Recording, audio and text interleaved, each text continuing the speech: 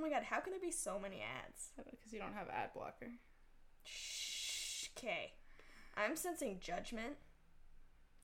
And I don't want it. Well, the bisexuals were also very judgy.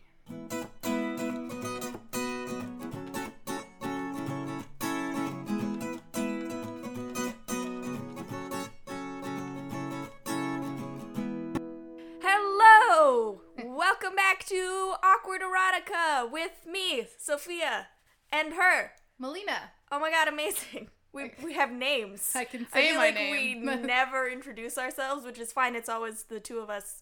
Surprise. I know. We don't change. Maybe one day we will. I've considered changing my name to something. To Oksana. Rocco. From now on, please call me Rocco. I will not. I'll start wearing muscle shirts, going to the gym. I'll get a tattoo of an anchor that says Love Mom. Yeah, I'd be on board for that. I still won't call you Rocco. And then I'll, style my hair. Basically, I'm going to be Pauly D, is what I'm saying. This is my lifelong dream, is just to be Pauly D. I was going to say, fun fact, Sophia loves Pauly D. I love him so much. He's just he's everything I want in a reality TV star, What a personality. But, what a nice guy. He just seems so sweet. He's just there having fun. He stays in his fucking lane. Yeah. He knows who he is and what he does, and he's just like, hey. Also, he works real hard. He does. He works so hard. He DJs all the time. He's, on this reality TV show, and then he's like, hi, I gotta go work. I work all the he's raising his daughter. He loves her. He talks about how much he loves her, but, not too much. Because he's not gonna put her in the public eye like that. I don't know. He just seems like a real stand-up guy, is what I'm saying. So really what you're saying is Pauly D, please sponsor this podcast? I don't think that, that's how sponsorship works. I think that I don't think it's, individuals are just I sponsor this podcast. I mean, an endorsement? Yeah, Pauly D, please endorse this podcast. Yeah. You're great. You're everything I want to be. I would like to be on Jersey Shore, not really. No, I think that would be awful. It's very fun to watch, but I would not want to be on it. It would be awful. Also, what would I contribute to that program? Literally nothing. I have nothing to offer them. Biting commentary. Yeah, really. No, they got Vinny for that. Sorry, I know too much about Jersey Shore. Too much or just enough? Definitely too much. Okay, this has nothing to do with anything. Welcome to our podcast. Yeah. Let's I think we got some rage we gotta get out. We do. So when you hear this, it will probably no longer be Pride Month, but let's be real, Pride Month is every month because, Rainbows. That's not true. That was terrible. Because people's rights matter. That's why. Yeah, that's why. Okay. I am bisexual, by the way. I'm not just saying. That's how I'm gonna cut it. I'm just gonna cut it with, I am bisexual, okay? What I was trying to say is we exist all year round. We the don't bisexuals? Just, yeah.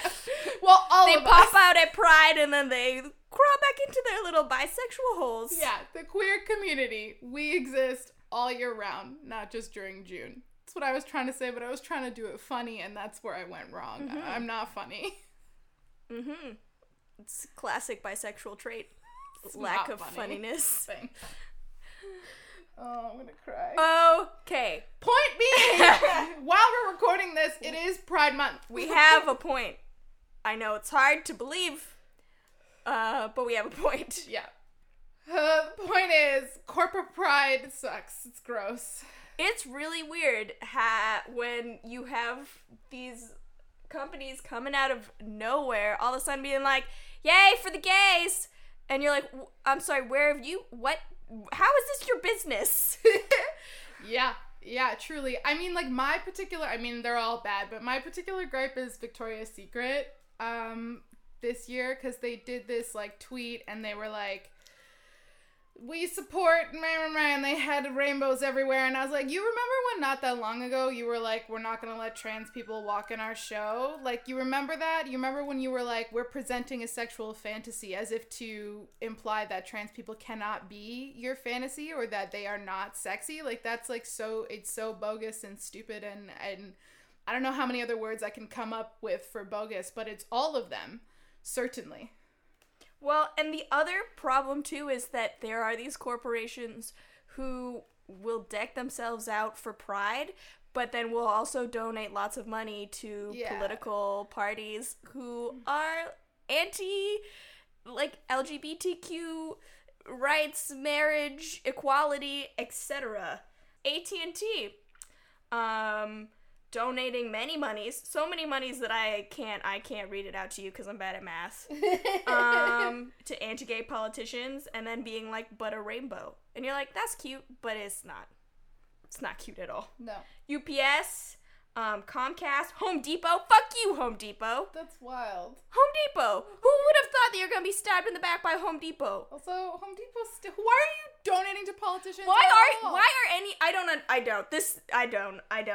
Donate some like lovely woodworker. Fucking or something. FedEx. I don't know. God damn it. That's also bizarre. Why are you? Verizon. Like, can't trust phone companies. That's what we've learned.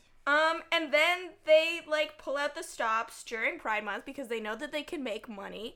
They're totally capitalizing on people's rights while at the same time working against people's rights. So don't give your money to those companies, is what I'm saying. And also, don't just trust something is pro-equality because they have a rainbow on their, front door.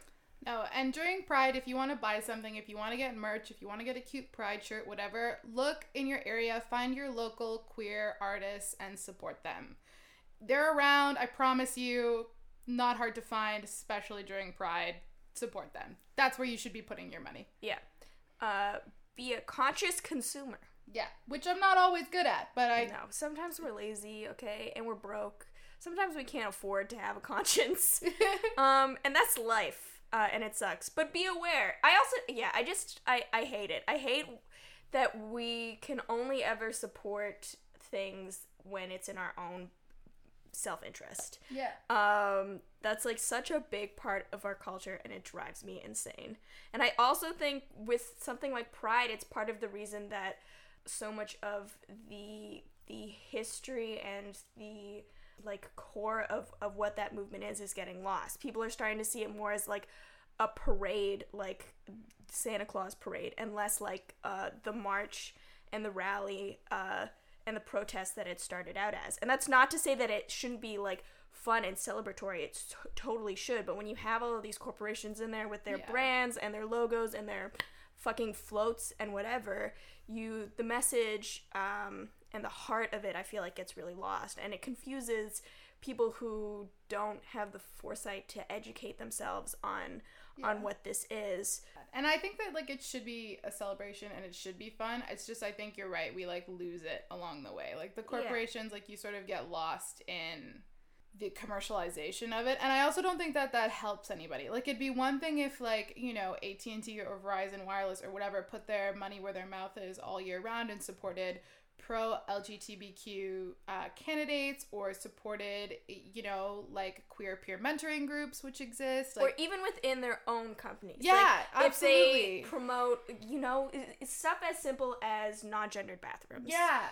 Sometimes it's easy to think about this stuff as abstracts, like, oh, it's a big corporation, whatever, like, you don't really think about it, but there are actual people who work for those corporations. There are people who are affected by the laws that anti-LGBTQ politicians enact. Like, there are real people at the other side of this, and I think it's really easy to forget that. This matters, and it's really unconscionable that these corporations are just, like, fucking banking on this. Yeah. And I know that that's what they do, but I just think that sometimes we need to remind ourselves how shitty that is. Yeah. Like, we just become kind of numb to the lack of morals in business, and like, it doesn't have to be that way. We could live in a world where we held corporations accountable for their actions. Yeah. It's really easy to feel powerless in society, and some of the only power we have is where we put our money, because our society runs around money. Yeah. So sometimes the most power you have is as a consumer, so where you put your money really, really matters, right? You know, you gotta start somewhere. You gotta start with something. I think that's the other thing. Sometimes these problems feel so large, it's very defeating. But if you just do one thing a couple times, talk to a couple people, I mean, we're all just out here trying our fucking best, man. Yeah. It's rough. It's a hard knock life, as the great philosopher Annie I once for a said. second could not remember where that was from. I was like, Or I've also Jay-Z. never seen Annie, Depends. so I don't know. You know, girl has no parents gets parents. It's Great. Annie. Good summary. Good summary. The sun will come out tomorrow unless it's raining. Then it won't. Then it won't. Cool. Well, I feel like I've seen it. Yeah, you there you go. Cool. That's it. One time, Sophia reenacted all of like Oliver Twist for me in the span of like 15 minutes, including dance and song, and it was truly. Even though Oliver Twist is not a musical. No, was it? No, it wasn't. It was Mary Poppins, not Oliver Twist. Was it Mary? It Oh, was it was Mary Mary Poppins. Guys, oof, Mary Poppins. It was because I had never seen Mary Poppins, and everyone was like, "What?" Yeah, everyone was like, "What?" And then Sophia was like, "I got this." I got it. And it was I truly do. 15 minutes of just like a glorious. Mary Poppins is wild. It is a wild gem. From the reenactment About a I got badass from you. bitch. Yeah, it kind of seemed a little bit like an LSD trip. I mean, it is a little bit like an LSD trip, so I did a great job. Yeah, great, excellent. Let's talk about gender. Let's talk about gender. I just have such a great voice. I just realize that every time I'm forced to listen to these podcasts, just how great my voice is. I think that everybody feels that way when they hear their own voice. They're just like, what? Is that what I sound like? I don't think that's true. Bizarre. I think there's people who hear their voice and they're like, yeah. Well, good for them. That's nice. We don't have that kind of confidence I'm not one here. of those people. We don't have that kind of confidence here at Awkward Erotica. No, we don't. Thus the awkward part of the erotica. Yeah. Yeah, we're going to talk about gender and sex if you couldn't get from Sophia's beautiful song. We're gonna talk about gender. So, Melina, Yeah. let me share my thesis with you. Great. There's two genders. Okay. What do you think about that? No. Wow. Fucking rude. Well, I'm gonna go. You know, why do you need me? You don't. It's whatever. It's not a big deal. Oh my god. I don't know if I'm gonna be able to do this. That's fine. We're all here waiting. We got lots of time. Gender is a construct. This we've heard many a time. What? Yeah, many a time. It has nothing to do with inherently who you are as a person. It's not like embedded in your DNA or your whatever. It's like a thing that society is like, oh, let's do this because we need this. Mostly because of capitalism. A little bit because of power. I think power, because Yeah. gender constructs exist pre-capitalism. I think that there are certain parts of capitalism that really like to Yeah, exaggerate gender boxes. I mean- that's not correct, but you know what I mean. yeah, but also that's not my thesis. That's not my thesis. I mean, that's Kelly Ferguson's Got thesis. it, got it. And she lays it out really well. I'm not gonna do it because That's I'm fine. not a scholar. Listen, if we want to talk to Kelly, we'd fucking talk to We'd Kelly, talk but Kelly. she's not here, so fuck you, Kelly. I'm also only like 80% sure her first name is Kelly, but I'm in our show notes. So I'm just cussing out some random girl random named bitch, Kelly. God. I'll link it. It's a really interesting. It's sort of like a summary of how the construct of gender bolstered and like set up capitalism to work the way that Yes. it does. Yeah. Gender is a construct, but there's a difference between gender and sex. Yeah, there is, but Oh my she goodness. set me up. she set me You up. know, because she's always here to support me. I'm just. So for those of you who are interested in this kind of stuff, you might have heard of Cordelia Fine, who I am in love with. She's like lovely and so funny. Is she as cool as Polly D? I don't know who's as cool as Does Polly she D. have a chain with her own face on it? I'd hope so. I hope someone would do that for her. She's great.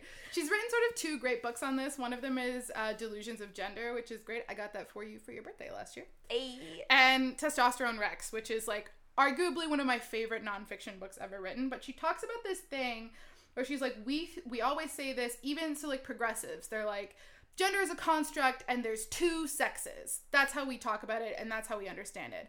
But she kind of touches on in this book how that's actually not really true. Like, the thought process behind that, right, is that like gender is socialized and sex is biological. Exactly. Yeah. Sex is what you're born with. Exactly. And so I think a lot of the science that comes up around that supports the fact that there is only two sexes has to do with the fact that we often look for things that confirm our own like wants about society, or like we're like, this is what we think, and so let me now look for science that supports that. Ain't that the truth? Yeah, and so there's a lot of, and like once like more kinds of people started entering the scientific field, they have more kinds of thoughts on things, which is great. But it turns out that even within sex, there is such a spectrum, because we often think of like chromosomes. If you have these chromosomes, you are male. If you have these chromosomes, you are female. But within chromosomes, there are different makeups of chromosomes, there are different makeups of genes within chromosomes, and it turns out that we just don't actually understand how any of those things affect your brain at all. Like, we hear, like, the male brain or, like, the female brain, because there's this conception that a certain makeup of chromosomes and a certain makeup of hormones create a certain kind of brain, but that's, like, not how that works at all, and it blew my mind. She was like, so far, we've discovered somewhere between, like, 12 and 15 sexes, and that's only what we've discovered. So, like, it's just a whole wild thing that we don't understand, and I think actually are unwilling to understand. Yeah, well, for sure. I think anything that challenges the structures we've put in place that explain to us how the world works, we're just like, nope, don't want to deal with that. Throw it out, throw it in the trash. Like, it's too hard. It's too hard to rethink my entire worldview, my entire conception of self, of myself. And to be fair, I get that. It is a difficult thing to come to terms with, because you go through life, especially something so personal, so closely tied to identity as sort of like sex and gender are, partially because we place a ridiculous amount of emphasis on those things, but to then have someone be like, surprised you actually don't know yourself at all is radical. And also, if you're someone whose worldview is really tied to, say, religion definitely breaks the world very much down by gender, by two genders, male, female. And I think that's also very hard, because religion is supposed to know the shit, and then they're like, religion didn't know the shit, and then you're like, nope, can't compute, that's not right. Absolutely. And what I find really interesting is often, so like science often replaces religion when religion goes out the window. And I'm not like, we need science. Let me get this straight. We do. But I think that there is this mistake in saying that, okay, this is the science. That's it. We do no more science. This is the one thing. And that's kind of what happened with this. She also, in Testosterone Rex, like, I'm just going to sell this book this whole episode, because it really did like blow my fucking mind. But she talks about this too, like, you have this theory that comes up that women are passive and coy, quote unquote. Turns out that was based off of like one study that was not replicable, that like was not credible. It was also like discredited, but we keep using it because no one's paying attention to the other science, and you hear that all the time. And it confirms what we think to be true. Confirms what we think to be true. Another big thing with that was this idea that with procreation, with fertilization, it's always described as the male half of that, the sperm bit, is the active bit, and the female part of that is the passive bit. And then studies came out a few years ago where they're like, actually that's not the case, and the egg is like way more actively involved in this than we think that it is. And all of that sounds like nitpicking, but the language that was used to describe that process is very telling, right? It bleeds into other things. And one of my big issues, like, science 100% it replaces religion as the lens through which you understand the world around you, through which you understand reality. And we need science. Like, we understand things through research. That's what science is, right? It's looking around at the world and it's testing things out, and it's trying to find answers for things, and that's all brilliant. But we do have this lack of dialogue around the fact that science makes mistakes, that science is not infallible, and that science is subjective. Anything that any human being touches is subjective. Like you were saying, we look for answers that confirm our own biases. Part of the problem with starting any kind of experiment with a hypothesis is you're looking for data that's going to prove that hypothesis. And you have to take into account the narratives that are affecting the people who are doing these experiments, that are doing these studies. Our understanding of gender is then going to impact the way that you look at something like conception. They're like, well, women are female, and therefore they are passive. Yeah. Men, masculine, therefore active. So that's probably how this happened. Yeah. Well, there's like a couple great examples of that in her book. Like one of them that I like a lot is that a bunch of, and anthropology is really, like, all science is subjective, but anthropology in particular, because you're sort of making guesstimates. And it's real expensive. It's that was a joke, folks. There's a store called Anthropology, and it's real fancy, and they don't let me in the doors. Anyways, please continue. Jokes are really funny when you explain them. I love it. Yeah. So basically, there's a scientist that's like, men develop language because hunting. It's more than that, but that's sort of the basis. That's all you need to know. And then this, like, this sort of happens because science is all men and whatever, they're not thinking about it. And then, like, this, like, woman comes in and she's like, no. Like, do you know how much communication it takes to raise children?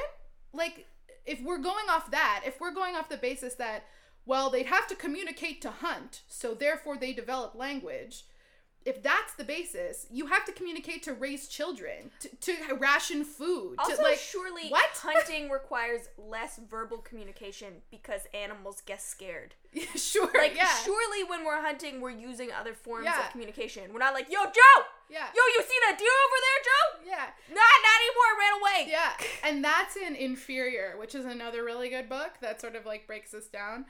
The other thing that blew my mind that's kind of related to this is, like, Cordelia Fine, she, like, says this thing where she's like, maybe it's not that women are inherently or biologically coy and passive, but it's that to protect themselves from rape and violence, they have become that way.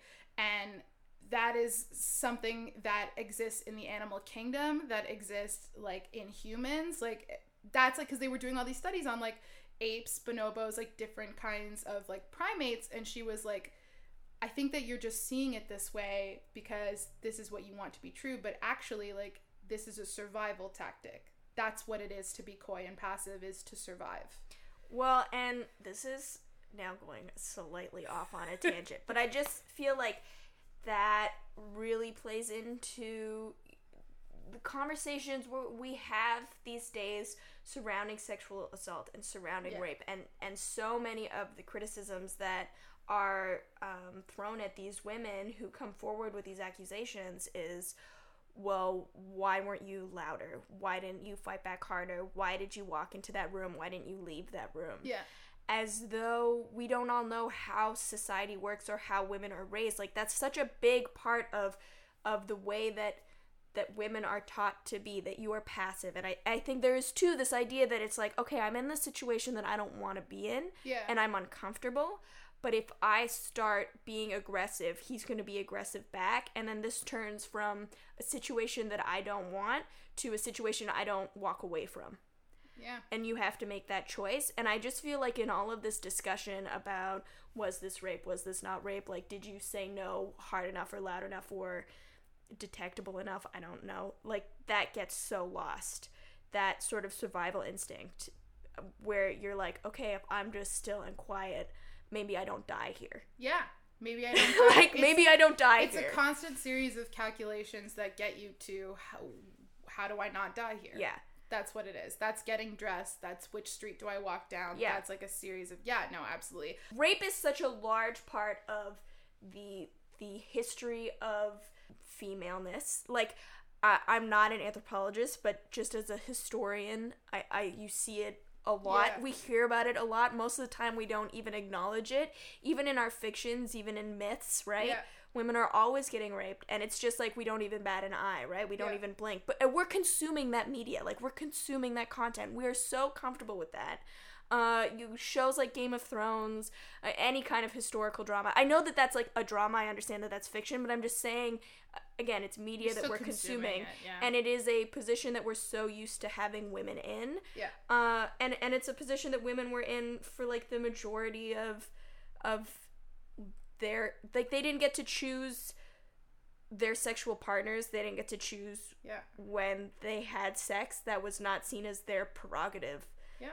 And I'm not saying that means that, like, every time in the past that a woman had sex, it was because she was being forced. Obviously, that's not true. But I do think we underestimate how many times that was the case. Or at the very least, that was socially acceptable. Yeah. That it was not, like, that we've grown up where that's part of the story of the female role and female sexuality is passivity and a lack of desire. Like, you probably don't want this. He probably wants this, and that's okay. That is a line that we're still told today. Those things, like, they're part of how we learn gender. And, like, I was listening to Keep It, which is another podcast, which is great, which you should listen to. It's awesome. But they had a guest on who, I swear to God, I cannot find the episode now, and I wish I remembered his name, but I don't. I'm sorry. You're not listening to this, but I'm still sorry. And he was saying, he was like, kids come out just doing what they want to do and not having a second thought about it, but we spend so much time and money and effort teaching them gender, teaching them to fit in these rules of passivity or of activeness and masculinity or femininity, whatever it may be. We spend so much energy trying to get them to fit into these boxes that they don't really need to be in. Like, it's bizarre. And I think that comes from a weird passed on thing of, like, that's how adults understand themselves. So they need kids to understand themselves that way. They need that to be the reality. Because as soon as it's not, right? Yeah. All of a sudden, I don't know who I am. I don't know what's, like, up or down or sideways or around or what's real. Who knows? It's scary. It's scary to have your worldview and your conception of identity challenged. But we really do, like if you walk into a baby store, that shit's fucked up. It's almost like comical the way that it's divided really into like blue and pink, and it's like girl side, boy side, like little hunk, and also it's a baby. That's a strange way to describe a baby. Yeah, no. And then it's like little princess, daddy's girl. I hate that term. I don't know why that has to be a thing. No. It's wild. From birth, we're putting them into these positions. Even before birth, because now we have this wacko trend of gender reveal parties. Yeah, it's really bananas. Like, what the fuck is that? It's also just like, sometimes I'm just watching this and I'm like, how do you guys not know that this is insane? Yeah. That you're so attached to the gender of your child, and like the gender in the most limited sense, but it's like pink balloons, blue balloons, girl, boy. People have such, like, they're so tied to that and like what that means, and it changes like how, like, their conception of their kid.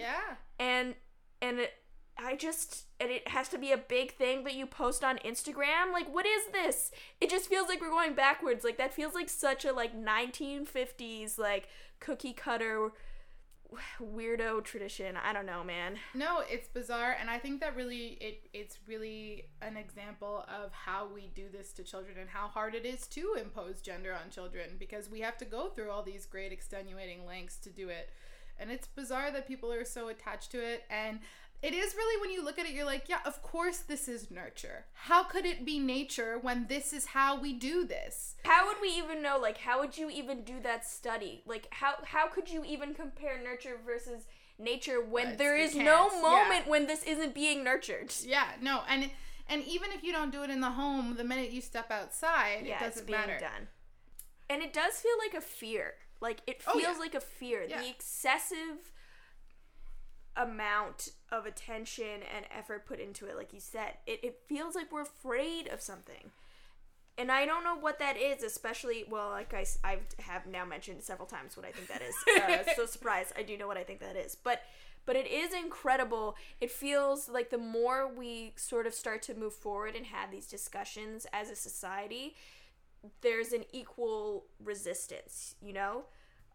Equal push for every pole, or whatever the fuck that saying is. Needle in a haystack, I don't know.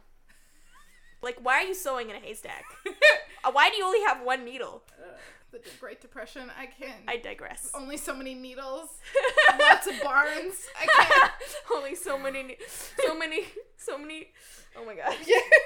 So many barns, one needle. One needle. Yeah, it's like, it's kind of a wild thing. So, question then. What was the... I love questions. I know. We love questions here.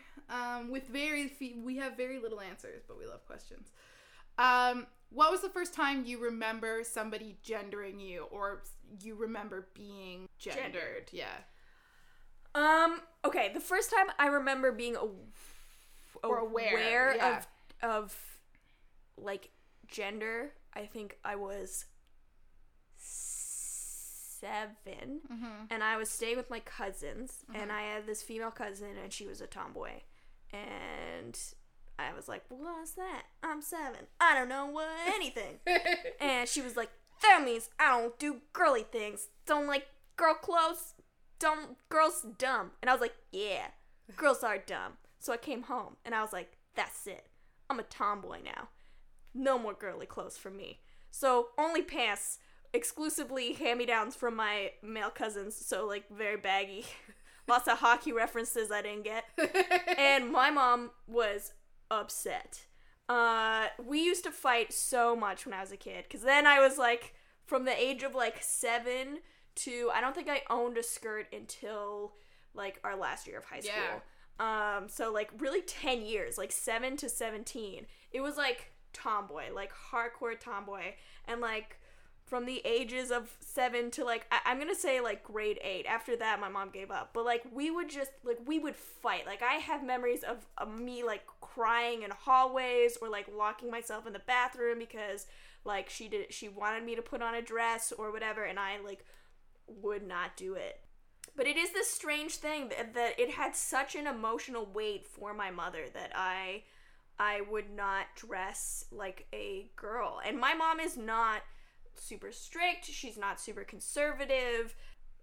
But I talked to her about this, and like one of the things she said was, she was like, well, like the way that you looked reflected on me, which I thought was really interesting, because it was like, well, why does this reflect poorly on you, or like why does it worry you so much that people will look at your daughter dressed like a boy and think something about you? Like, what are they thinking? Again, it comes back to that fear, right? Like it's this like this weird sort of fear of playing with gender identity. And I was not like, I still looked very feminine. Like I was wearing baggy boy clothes, but like I had long hair. Like I wasn't like but I just mean like it's not even like it was to the 10th degree. Like it's not even like I really took it to like anywhere where she had to have like conversations with people about it. Like it was just I was just a tomboy. And even like a year ago, my cousin got married, and I was like, I'm wearing a suit to the wedding, and my mom, like, her eye like twitches. She's like, a suit. And I was like, I guess. And I looked great. She did. She did look really great. It was Mom. And like she's fine with, like, we're all fine. I'm mostly dressed pretty feminine now anyways. But like but that was like, that really defined a lot of my childhood, was dressing masculine and really fighting against identifying as not a girl but as feminine. Because especially when you're a kid, everything you hear in relation to femininity is weakness. And like my whole life, that's been something that's really bothered me. Like, I'm not weak. Girls don't do things, you know? Girls don't climb trees, they don't play sports. Girls don't get muddy. My uncle would always be like, oh, like, get the boys to whatever, chop the wood when we go camping, or to carry things, and like that used to really anger me. So I was like, I do not want to be seen as a girl, because I don't want to be seen as weak. Because passive, weak, like femininity, like being taken care of, none of those things were things that I identified with. And that's like the only message that you get about femininity, especially at that age. You don't hear any other version of it. Well, and like, I was a camp counselor, and something that was really big was you would just like watch these boys just tear these little girls down. Like, girls, I don't want girls on my team. They can't run very fast. I don't want to hear girl ideas. Girls are dumb. And you watch over this 2-week period, these girls, they're like, okay, well, I don't want to play anymore. So they just sit it to the side. They're like, well, I don't want to participate. So they don't put up their hand, because they just get shot down at like every single turn. And I remember talking to my mom about that as well, and she was like, well, I guess they grow out of that. And I was like, no, I actually don't think they grow out of that. I think we live in a society, because like, I remember having that stuff said to me too, and it's just like, the adults laugh, and they're like, oh, like, girls and boys just don't get along, and that's we talk about it as though it's a 50-50 split. Yeah. And it's not, because the girls really don't have anything to come back with, right? Because we live in a society where, like, femininity is just automatically a bad thing. Yeah. Like, the boys have that arsenal, and what do the girls say? They just say, shut up, Jimmy. Yeah. That's it. That's all they have. They're being told from absolutely every angle that the boys are correct. Yeah. And then eventually, you know, some of those boys start to want to bang those girls, so they learn not to say those things out loud, and they start talking nicer to you, and then you hang out with them, and you're like, oh, but you still think that way. Yeah. You still think like Timmy at, like, age 8. Yeah. You didn't grow out of that. You just learned not to say that shit to my face. Yeah. Yeah. You say it to your other Timmys. Fucking Timmys. Because everybody apparently has the same name. Every boy has a little Timmy inside of him. And I hate that. I hate that little Timmy. What about you, friend? What thoughts of gender, childhood? Please tell me. Sit on my couch. Lay down. This is, in fact, your couch. I but, mean, it's our it's couch fine. while it's here. I do remember that I had to be different kinds of feminine for my mom and my dad, because my parents were divorced, and they got divorced. Like, I don't remember them together. I was so young. So it was always, like, immediately from the time I could remember performing different versions of femininity. Like, my mom wanted me to have long hair. She was super into things that we would consider, like, quote-unquote, girly. And, like, that is how she felt the most comfortable as me presenting. My dad didn't... He wanted me to perform femininity, but only in the way that he understood it as acceptable. Which was, he wanted me to dress feminine, but act in a way that he would consider to be masculine, right? And I sort of had my own idea about how I wanted to perform femininity, but then when I got into school, I realized that, like, I couldn't, like, the message that I got was that I couldn't be feminine because of things that were inherent to me. Like, I had teachers tell me, because femininity is very tied to being quote-unquote pretty, right, in society. And so I would have teachers tell me on picture day that I had to straighten my hair. Like, I have very curly, like, tight, frizzy hair. My mom, whenever we got my hair done, I would say, well, just leave it curly, and she would ask the hairdresser to straighten it, to blow it out. And, like, I know now how to make a blowout last for a week, like, because that was so important, right?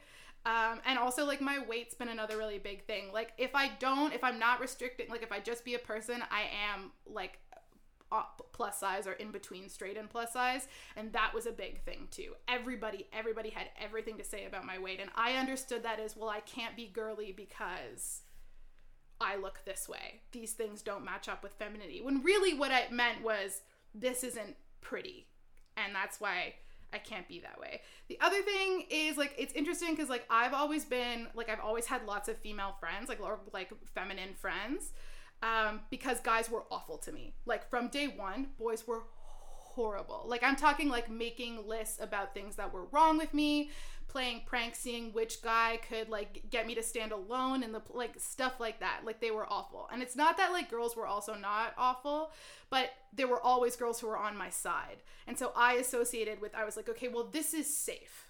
Like, femininity is safe for me. So if I just do that, like, if I can just blend in this way, then it's fine. And I think that's interesting because I think I really had the opposite experience in that I think that I also felt not pretty, and therefore that added to the, well, if I dress like a boy, then I'm not trying. Yeah. Like, to me, that was the most embarrassing bit, right? Yeah. Like, I don't want them to think that I'm trying to be pretty. Like, I know what I am. It's like when you're watching American Idol and someone walks in and they think they're a great singer. Then they start singing and they're terrible. And you're like, this is awful. They don't know. Yeah. They think they sound great. And I was like, that's not going to be me. Like, just so you know, I know what I am. So I think that girls always made me feel, like, inherently inferior. Yeah. When I was a kid. And I hung out with boys, like, really up until, like, the end of grade 9. I would say in grade 9, my friendship circle was real split. It was, like, 50-50, like, boys versus girls. From that point on, it was mostly girls. But to me, that always felt like once the whole sex thing gets thrown into the mix, it was like you couldn't be friends with boys. Not because all boys want to have sex with you, but if they don't want to have sex with you, they are awful to you. Yeah. Does that make sense? I don't know. Yeah. That was like a little bit too crude, but like that's how it kind of felt. Yeah. I also think that there's this big part of being socialized as a female that is you are never going to be really worth anything until you are sexually desired. Yeah. Specifically sexually desired by men. You shouldn't necessarily fulfill those sexual desires, but until you are desired by them, and then that is, you know, played out in our fictions, any of the big teen novels that have come out in recent years that have a female protagonist also always have to have a fucking love triangle. Yeah. Because how the hell would you know that she's worth anything if she was not desired by every other fucking man in the book? Yeah. But that's how it feels. So, of course, it makes sense that, like, you go and you stand here because you're told that ultimately it doesn't matter what you do if you don't have their desire, you're not really worth that much. You're somehow falling short of what a woman is supposed to be. Yeah. Well, I always call that like prettiness as currency, and it's like people treat you differently when you look the way they want you to look. Yeah. Like it's so like you know, like, or like people are like, well, why don't you just come out of the shower and you don't do anything to your hair? I'm like, well, because people treat me differently when my hair is curly versus when my hair is straight. That happens. Like, it happens at work a lot. I had my boss. So my boss has, like, naturally curly hair. And I had it's not curly like mine, but it's just, like, not straight. And she was like, well, it's unprofessional if I come to work without my hair blown out. And there I am with, like, my hair, like, because, you know, fuck, who's gonna fucking blow their hair out in the morning anymore? And so, like, you know, you're like, but people treat me differently. Like, men in particular. Yeah. Well, or like that work thing, like the idea that it's unprofessional to come to work without makeup. It's unprofessional to come to work not in heels. That is insane. But makeup is one of those things, like most things with women, that's very like, you know, screwed if you do, screwed if you don't. Like, if you wear makeup, it's all, well, what are you hiding? Why are you so insecure? Why are you wearing makeup? You're fake. You're this, blah, blah, blah. If you don't wear makeup, it's like, you're a slob. Why aren't you trying harder?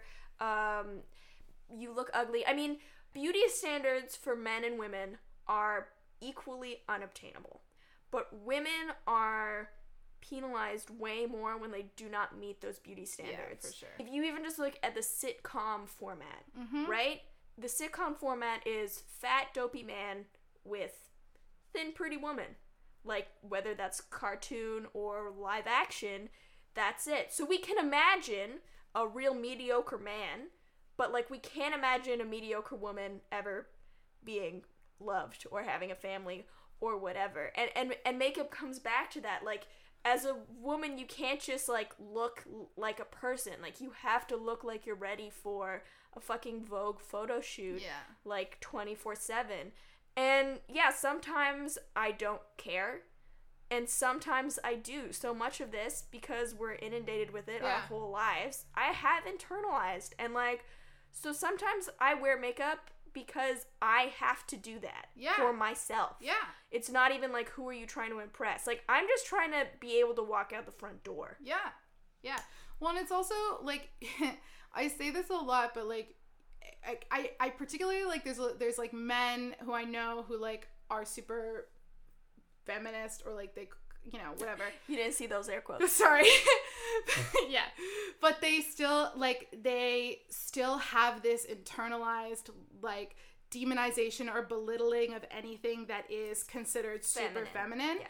And I always like to say, and it's a slight twist on a Grey's Anatomy quote, because I'm a big Chandra fan, but it's like, you don't get to tell me how I repair the culture that you broke. Like, you don't get to, while this entire culture holds you up and bolsters you up, you don't get to tear down what makes me feel good or makes me be able to interact with other people. Also, you don't understand that. You don't understand the fact that in a job interview, someone's not going to take me as seriously if I don't have makeup on or if I don't dress a certain way.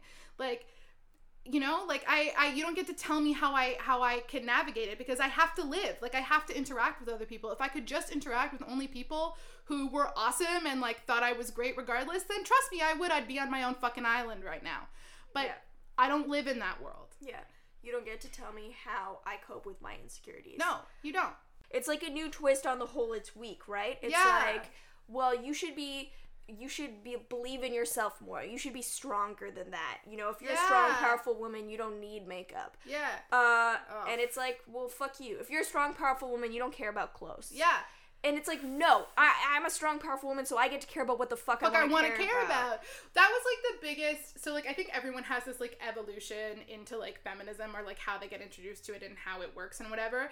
And, like, when I first got introduced to it, I was like, okay, this is how it is. Like, I have to be like this, and this. And a lot of it is about tearing down other women in those first stages, because you want to feel okay about it.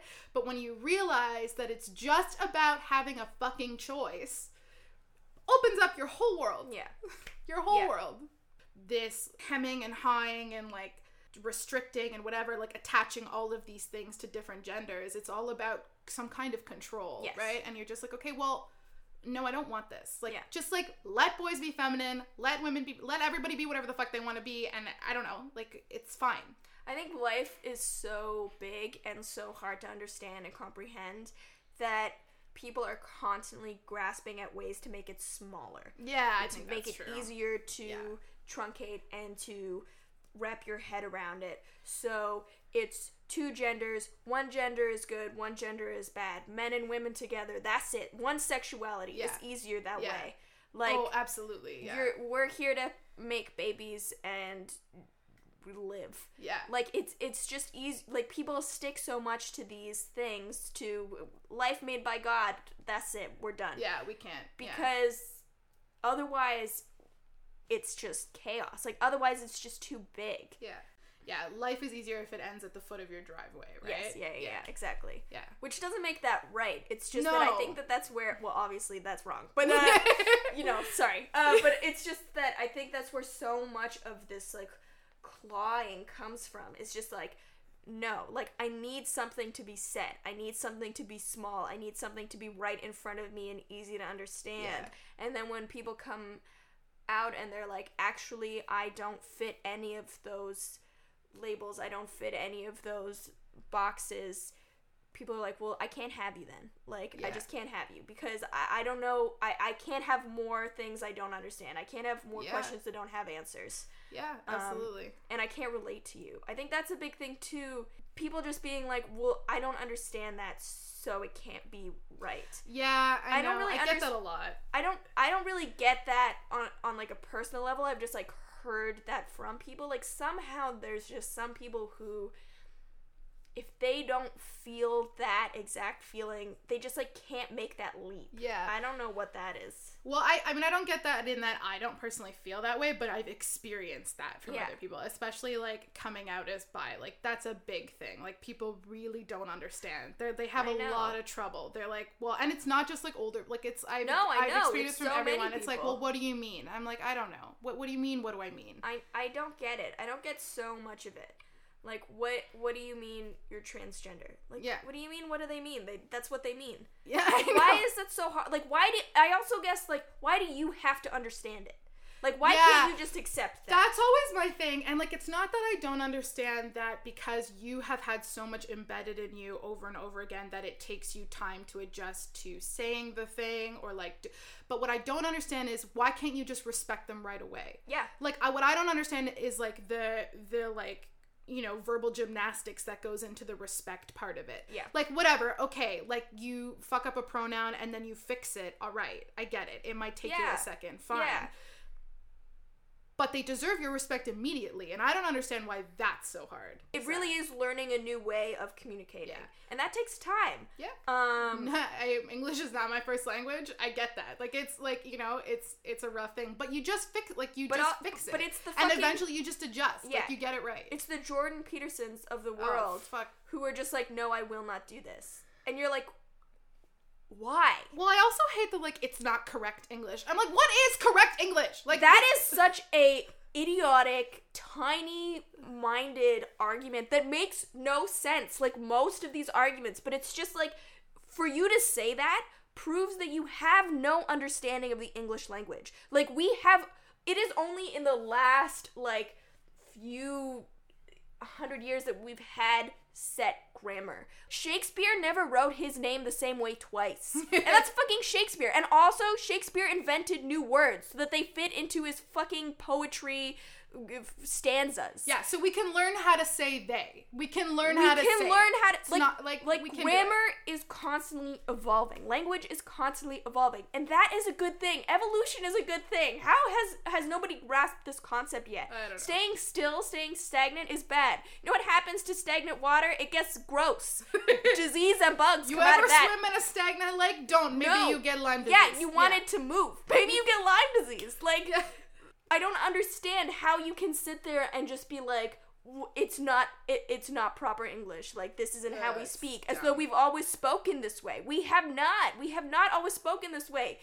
Language has to suit our needs, our purposes. Language is not something that needs to be preserved. It needs to constantly be changing so that we're able to communicate in a way that makes sense for us. Because we're constantly changing, and that's part of this. I think, like, part of it is people are so resistant to developing new ideas around. That goes back to the around gender. Sorry, I have this habit of not finishing my sentences, and in a podcast recording, that is the problem. Who needs a finish? Because Sophia knows what I mean, but you don't really know me that well. We're just maybe. Like really good at communicating. We truly non-verbally. Yeah.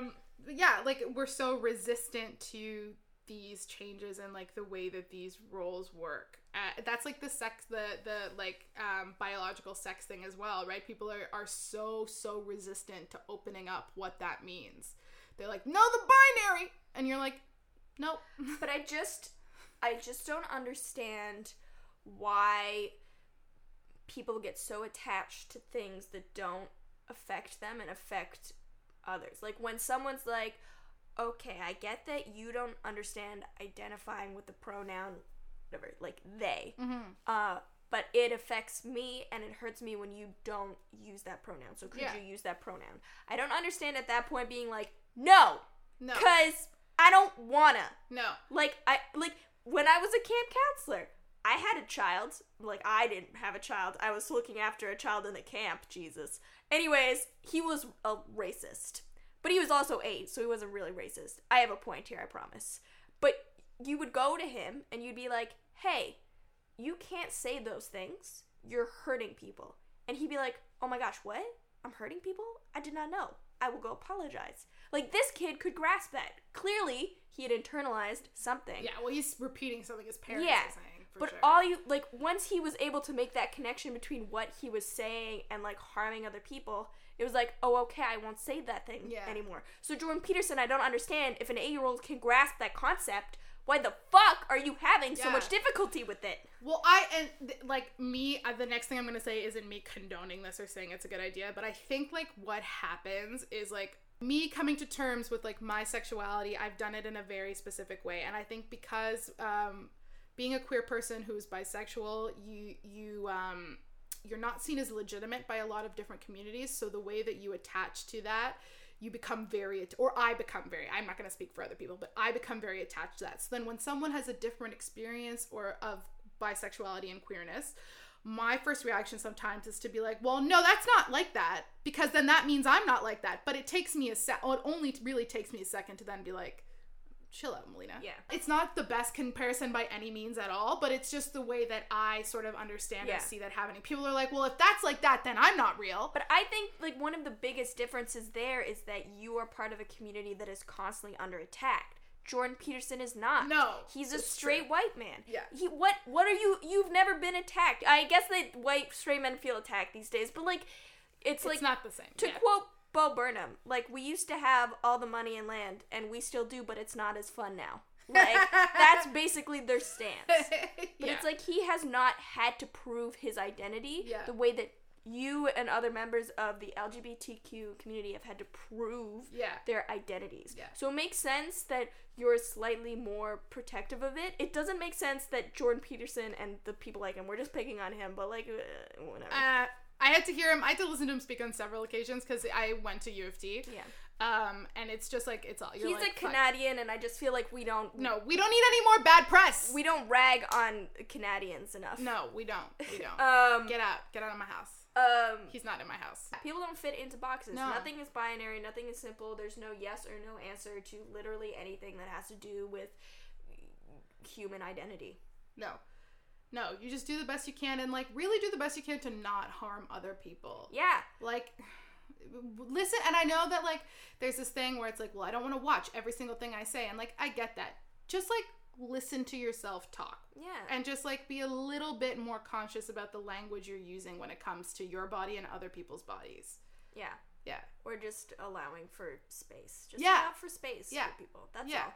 Yeah. So that people don't feel trapped. No. Yes. Surprise. Surprise. Thank you, guys, for coming on this journey with us. We covered a breadth of topics. Truly, we did. All of the episodes are not going to be like this. I mean, you know that at this point. Like, Yeah. some will be more focused, but like some, I think, they're just like a little discussion, a little chit.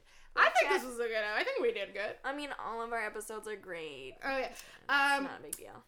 It really helps us out if you rate our podcast because it helps other people find us, especially on iTunes. Also, you should leave us a review because maybe if they're funny, we'll read them. Yeah, maybe. We might, so step up your game. Yeah, do that. It helps us out. Also, you know, boosts our egos. Yeah. Yeah. Follow us on shit. Yeah, do all those things. There's a bit at the end. You'll hear it. You'll hear it. Yeah. You know the drill. Yeah. You know how this fucking works. Subscribe in the box below. That's YouTube. It's fine. Whatever. We're millennials or something, right? Great. Love it. Peace out. Bye!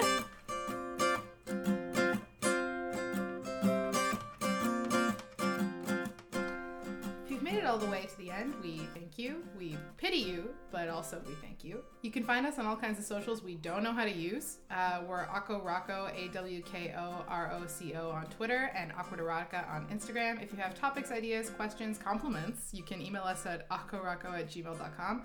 We do not accept complaints. If you like what we do and you want us to do it better, you can support us on Patreon. We'll leave a link in the show notes. Big thanks to Nathan for our intro music and Callum for our beautiful icon art. We'll link his Instagram in the show notes as well. He does real good art. Please check it out. That's all she wrote, folks. See you next week. Go be awkward.